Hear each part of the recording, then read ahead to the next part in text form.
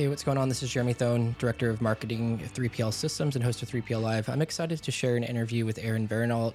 She is the founder and president of Revcon Logistics. She's been in the industry for about 24 years. She worked at the family business, which did managed transportation. In 2012, they sold the company to a publicly traded firm. About a year and a half ago, she started Revcon Logistics. They have definitely a unique business model. They believe in transparency. They give, since they're managed transportation, they show the rates to their customers and help them make informed decisions. They also have a brokerage arm as well. We get into how she started the business and kind of her journey and her story. Hope you enjoy. Hey, Erin, thanks for coming on 3PL Live. I'm excited to speak with you. For those that don't know you, would you mind just giving me a little bit of background on you and Revcon, your company? Sure. So, Erin Verranault, I am the founder and president of Revcon Logistics. I have literally been in this industry for 24 years, believe it or not, and have done a variety of different things. Grew up in a family-based third-party logistics company that really specialized in managed transportation. Did a variety of jobs there, everything from accounting to customer service to operations to finance to eventually overseeing the entire company. We sold it in 2012 to a publicly traded company, and I spent the next 10 years really helping to merge with the other organizations that publicly traded company had purchased and to create one massive third-party logistics company. But about a year and a half ago, I decided to start Revcon Logistics and get back to my roots and service our customers in the way that I wanted to. I'm sure that you learned a lot from that experience too, growing in that other brokerage. Did you learn a lot that inspired you, I guess? Was there any things that you wanted to do differently or that you saw that was potentially that you wanted to continue on? Yes, actually, a lot of different things. I think I learned a Sure. lot of things I didn't wanna do, things I'd like Fair. to change and improve, but really what I got out of that was how to create an extremely flexible and scalable model that could service my customer base no matter where they were in, their growth cycle, or as a company. So kind of combining the historical model that I always had, which was managed transportation, 100% LTL, and blending that with that LTL blanket kind of pure brokerage model and offering something different to the marketplace. Yeah, for those that don't know, I guess the distinction between like managed services and like freight brokerage, would you mind just kind of riffing on that for a second? What is the difference for people that don't know? Yeah, and a lot of people will give you a lot of different answers, right? Because same thing with logistics, we're all totally different types of companies. But in my mind, brokerage is exercising my MC number. I'm buying a rate. I'm reselling a rate. So that markup is my margin. In the managed transportation world, it's much more transparent, and we don't really exercise our MC number in that we're contracting rates directly for our customers. We are being transparent with the rates. We are sharing that through the tools and technology we have, and we're really allowing them to make the decisions about their business. So we make our money in a much more contractual manner, like service fees versus marking up an individual transaction. That makes sense. So you're kind of almost like a consultant, sort of like you show the people their data and be like, hey, like, how do you want to handle this? Is that kind of more of the idea? They're more involved, I take it. Yeah, like our typical model, and it's completely flexible and customized to every customer, but we typically come in, we take a look at their business, we understand their needs, we go out, we negotiate rates on our contracts we have with our carriers. We'll blend that with some of our LTL blanket if it makes sense. And then we'll take those rates, we'll translate it into our TMS, give the tools to their teams, allow them to drive those business decisions and create those bills of lading. And then the invoices come to us. We do a complete outsource audit and pay through our team. And then we take that data, and it's proprietary database at that point of all of their shipping across all of their modes. Mm. And so that gives us actionable management reporting and business intelligence to say, hey, there are things we could maybe do differently. Have you ever thought about X, Y, and Z? Or maybe they're looking to close a warehouse or open a new warehouse or add a new product line. What does that look like, and how does it affect their bottom line? So those are more of the activities we're involved with on a regular basis than our customers. It seems like there'd be a lot more analysis and like front loading of information, I would assume, in your type of work. And it seems less transactional and more strategic seems like the word I want to use, but more like relationship based or more like contractual, I guess, as you alluded to earlier. Yeah, I'd say all of the above words. They're all the words I use regularly. So we're strategic in nature so our customers can be strategic, right? And we're consultative. We really don't want to be transactional. We don't want to handle the individual loads. We want them to come to us so we can service them and give them the right information. But yeah, it's about being strategic and long-term partnership relationships, right? Finding the right partners and making it a sustainable model for our customers. And then from your past life, I'm assuming that you learned some sort of analytics or you learned something that you were able to like kind of look at this differently. I'm assuming too, or you were kind of already doing that, I guess, before in your past life. Yeah, we've always been very data driven. My family based company, we created our own proprietary software that was online back in like the early 2000s, believe it or Mm. not, where our customers were able to drill down into their data. And we made it in manageable formats and like customized reports, but we really made it so that it was like easy KPIs that, the C level wants to look at, like cost per pound, cost per mile, like what are my costs for this individual location or general ledger? Really tying that all together so that it's meaningful for their business so that they can drive those decisions in the future. Are these carbon offsets really a thing? Because I know that you came to our event and I heard some of the people at the event talking about these carbon offsets. And I was randomly reading a book last night from the singer of the Talking Heads, David Byrne, and he was talking about like this idea of getting like carbon offsets if like you ride a bicycle back. Like it was like just like an idea for like how to make cities like more livable because a lot of the cities are kind of designed around automobiles and like be kind of more interesting to have cities designed around like bicycles or something of that nature. But I'm just curious to see like is that a thing or is that something that's just kind of hype? I think it depends on who you ask, Right. quite honestly, because I get customers who ask me about it. It's kind of like integrations, if you will. Everybody's talking about it. Everybody wants to do it. Is it on their radar? Yes. Is it something that they need today or they need to look at or they need to measure today? Maybe, maybe not. But we get asked about it a lot. And so having the capability of that in our TMS to be able to report it to our customers is very, very cool because we can market that and give them that information. But I don't have anybody who's really like demanding it today. What about just being a female as well? I know this is a pretty male dominated industry. You seem very obviously a leader and very strong minded, but has it been difficult at all being a female leader in this industry? That is an interesting question that I don't actually get asked a lot, believe it or not. But yes, it has been a big part of growing up in this industry. I mean, I started in our family company when I was 19, Mm, so I was not only a female in a very male dominated industry 20 some young. odd years ago, but I was young. So that really had an impact on how I thought about things and how I went about business and how I worked with my customers, always kind of in the back of my mind. But I had an amazing mentor, and that was my stepdad, and he had been in the industry forever.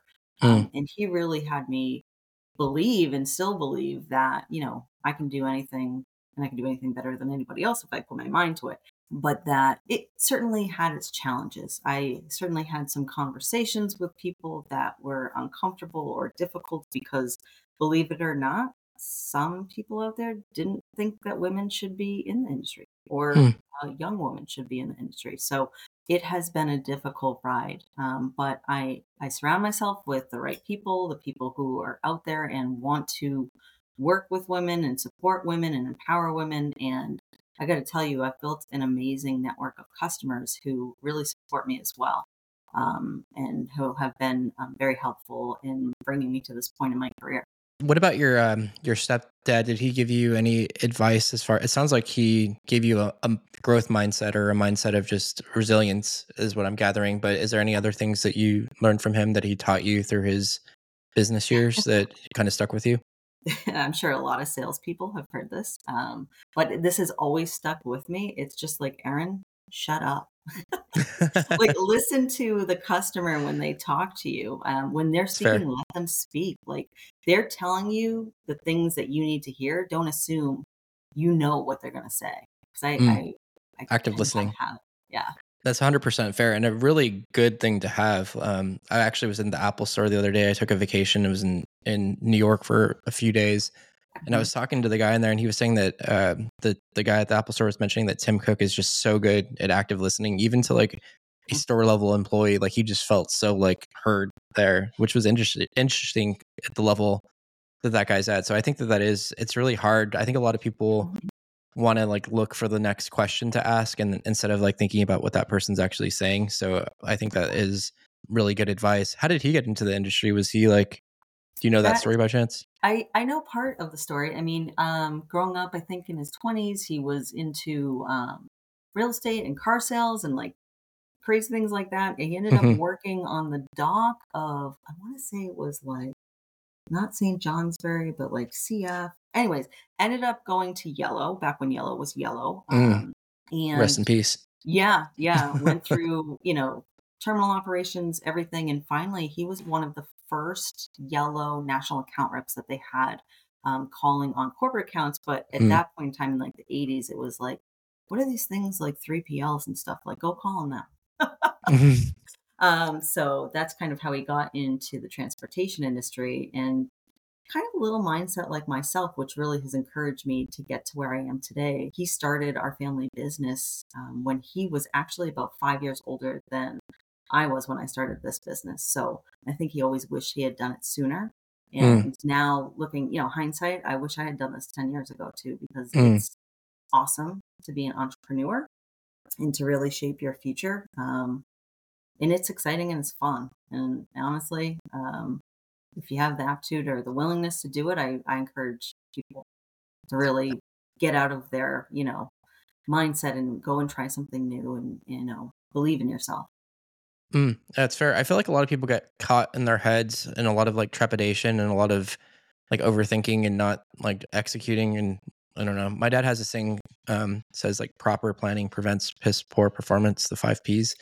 But I that makes me laugh. But I do think that like how much planning like went into this, like how I'm sure that you've been thinking about it for a while with like the family business since you were like helping to run that for years. But Yeah. like how much of like were you thinking about it, and like how did it all go down as far as like how much time was there between like the execution and like the actually making it happen? Um, well, I kind of wish that there was more, but it was probably about just like 6 months from like, you know what, this is what I want to do and I'm gonna do it to go live operationally. So It's not awesome. that much. Yeah, yeah. But there's a lot to it. I mean, you can't just go out and, start a business, but there's a lot of resources. There's a lot of people in this industry that are wanting to help startups, and if you have a network of people, it can be easier than you think. Was there anything that was like a problem like initially as far as like I'm sure that there's been many hurdles along the way, but looking back, has there been any things that you're like, oh gosh, like I'm really happy that we solved that particular issue, or like just any achievements that you're proud of since you've started? Yeah, it starting a business that does have a brokerage component to it, like any broker will tell you. I mean, in the beginning, you don't have credit. It's hard. So you're Money. bootstrapping it, it's cash up front. It's hard as you establish that credit, but Yeah, I could imagine. yeah, paying on time, being a reputable broker that people want to work with, having the right conversations with your partners, actually talking to them versus, doing everything through email. That was probably the Mm, hardest thing about starting up this business, as well as, just finding the right tech stack, if you will, right? Like, mm, who do I want to partner with? Who do I see myself starting with today and being able to grow with into the next 5 to 10 years? That involved a lot of research, and so finding the right TMS company, finding the right vendors for X, Y, and Z, finding the right audit and pay partner.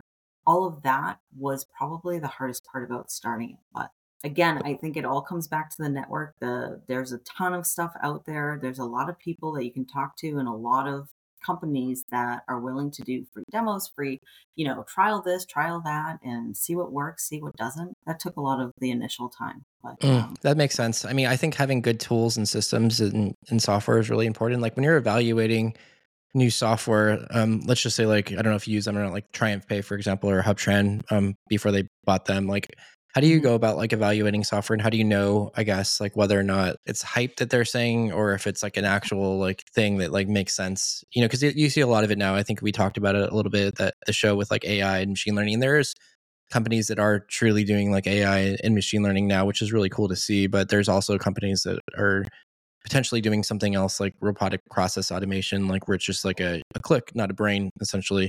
So I'm wondering, like, how do you go about like evaluating stuff? Are you just sort of I know that you do ask a lot of great questions. So is that part of it?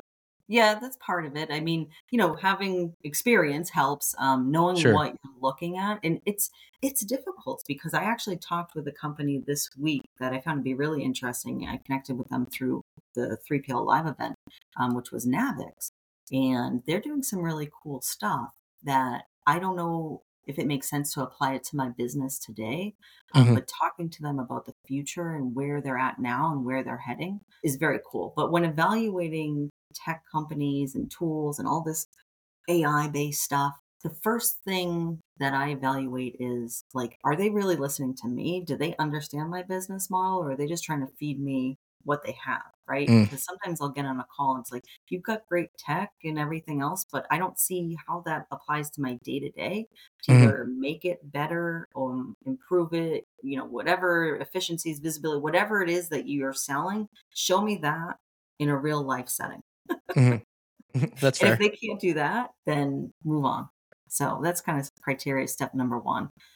And then, yeah, it's just knowing the right questions or thinking through how that would look in your world and in your day to day.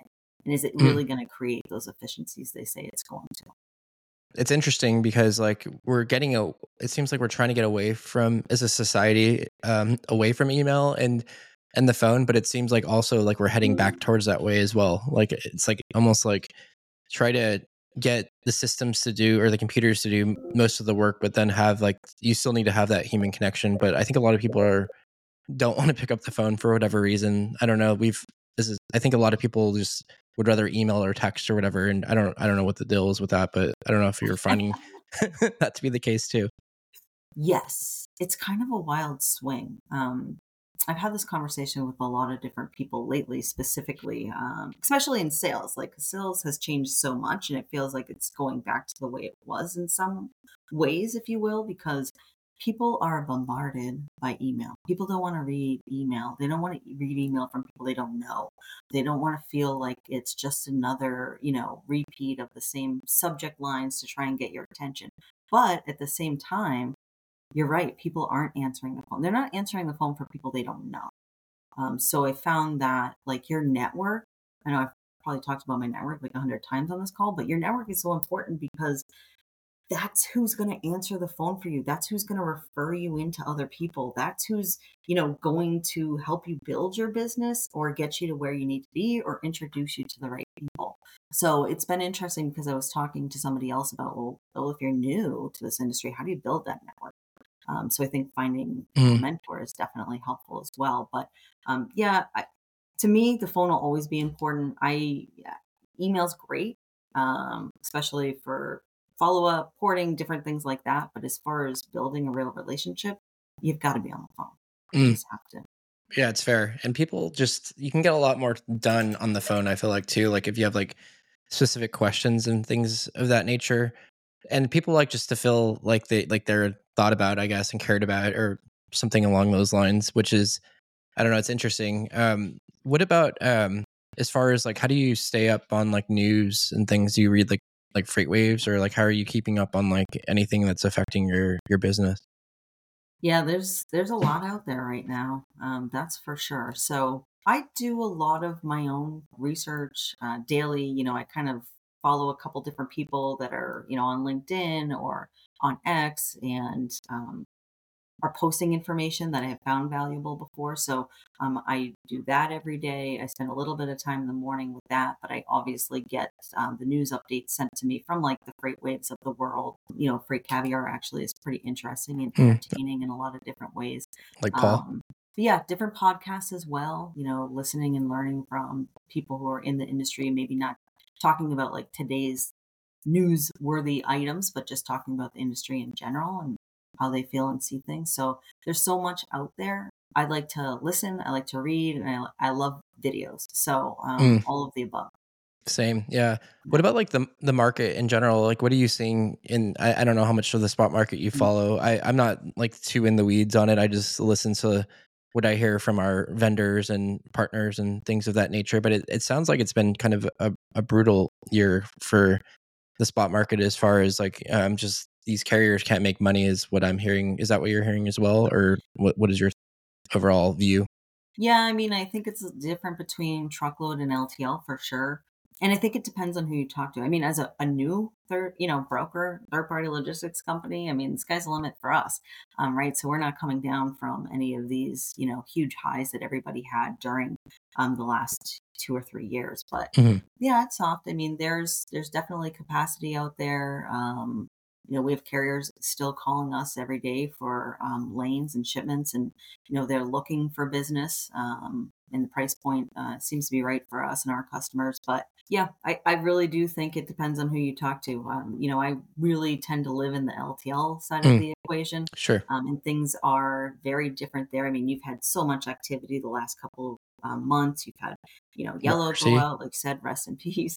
um, Estes, I mean, the cyber attack has Oh, yeah. definitely changed the dynamic of the LTL marketplace the last couple of weeks. I mean, they're definitely not at capacity and they pick up a lot of that Yellow business. So I think with Yellow going out, people thought that it would really, really disrupt the marketplace. And it did for a couple of weeks, but then it really leveled out. And there was still that capacity because all those carriers had planned on so much growth through COVID. They had purchased all this equipment, they'd expanded their geography and their territory and their terminals. And so they had room. And I think once Estes is back on their feet, which shouldn't be much longer, I think we'll see that stabilize a little bit more. So it's still, in my mind, shippers can get out there and get good pricing if they have the right partnerships with the carriers.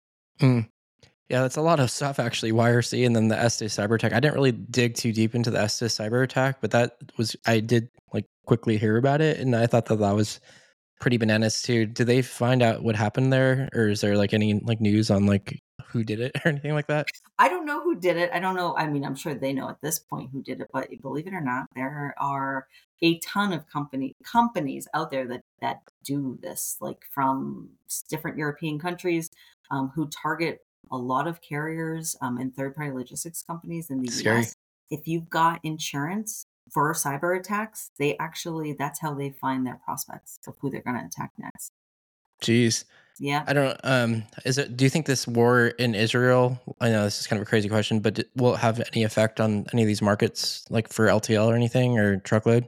Well, we're already seeing reports out today about how it's going to impact, ocean and air. So that always it's a trickle down, right? I mean, it's the Mhm. supply chain. So we should probably see some impact. What that will look like and what it'll be. I mean, I'm not that close to that right this moment, but Sure.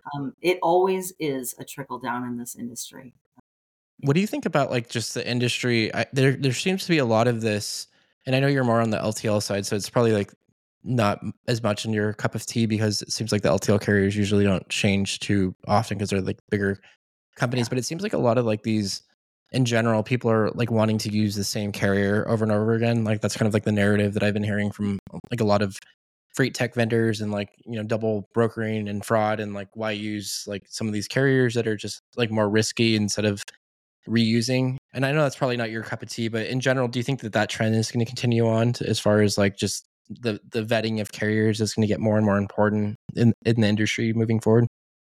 Yes. Yes, for sure. I mean, it is crazy, again, starting this third party logistics company that has that truckload brokerage part of the equation to it, seeing the fraud that exists, and going through in setting up our compliance process and our safety processes and how we vet our carriers. There's some amazing tools out there, but you still do need people, right, to evaluate it, and to read it and to have that human element. But for us, it's huge. Our carrier base from a truckload standpoint is very small. We hardly ever post anything on a load board. We're not looking for that type of activity because that's where a lot of that fraudulent activity comes in, right? Mm, So we avoid that as much as possible. We've limited our carrier base, but not only because of the fraud, just because we want that partnership with our carriers. We want them to call us. We want them to be the same drivers that are going into our customers using the same lanes, getting us that sustainable and consistent pricing with our customer base.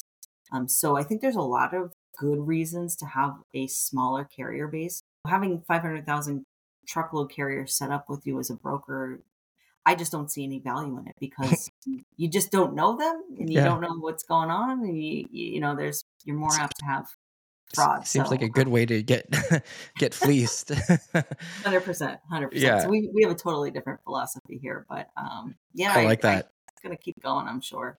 Yeah, I can. I don't know. You have like just a couple more minutes, and then Yeah. cool. What about the, I guess, future as far as like future of your company? What are you working on, and like, how do you? Is there anything that you want to roll out in the next year or two, or like any sort of vision for future state? That's a good question. No, we're just focused on growing that managed transportation part of our business. We'll probably add some more reporting tools and capabilities, not only through our TMS, which is going to have some cool things being rolled out, but on our audit and pay side of the equation, getting more automated and perhaps some AI driven things, but more around the reporting side of the equation, what our customers are looking for and what they continue to pull reports on. That type of stuff I think will be pretty meaningful up for us, moving forward. And for us again, being so new, it's just building our company, building Mm, our sales team, building our customer base, servicing those customers. And I think, like I said, we've built a really great tech stack. If we can improve upon that and bring capabilities and tools into things like the TMS, that'll be very cool for our customers. But yeah, just really focused on our core competencies. it's fair. Um, I've seen you on LinkedIn too. I'm a big fan of LinkedIn, and I'm all about like using social selling if you can, or at least being just. I'm with you as far as your network is your net worth as well. As far as just like the more you go out there and network, and the more you meet people, the more opportunities that seemingly happen. So I'm just curious, is LinkedIn part of your strategy or web presence in general, as far as like getting the company out there in the limelight, I guess? yeah, 100%. I mean, I didn't really think about or care about like personal branding Sure. before the last couple of years, but that's a real thing. I mean, not only your personal branding for yourself as an individual and, kind of who you are and what you talk about and what you're knowledgeable about to build your network, but when building a company, it's 100% important to build not only a personal brand but the brand of the company. So, social media and LinkedIn specifically has been a huge area for us to grow that. We're just now getting into the X side of the equation.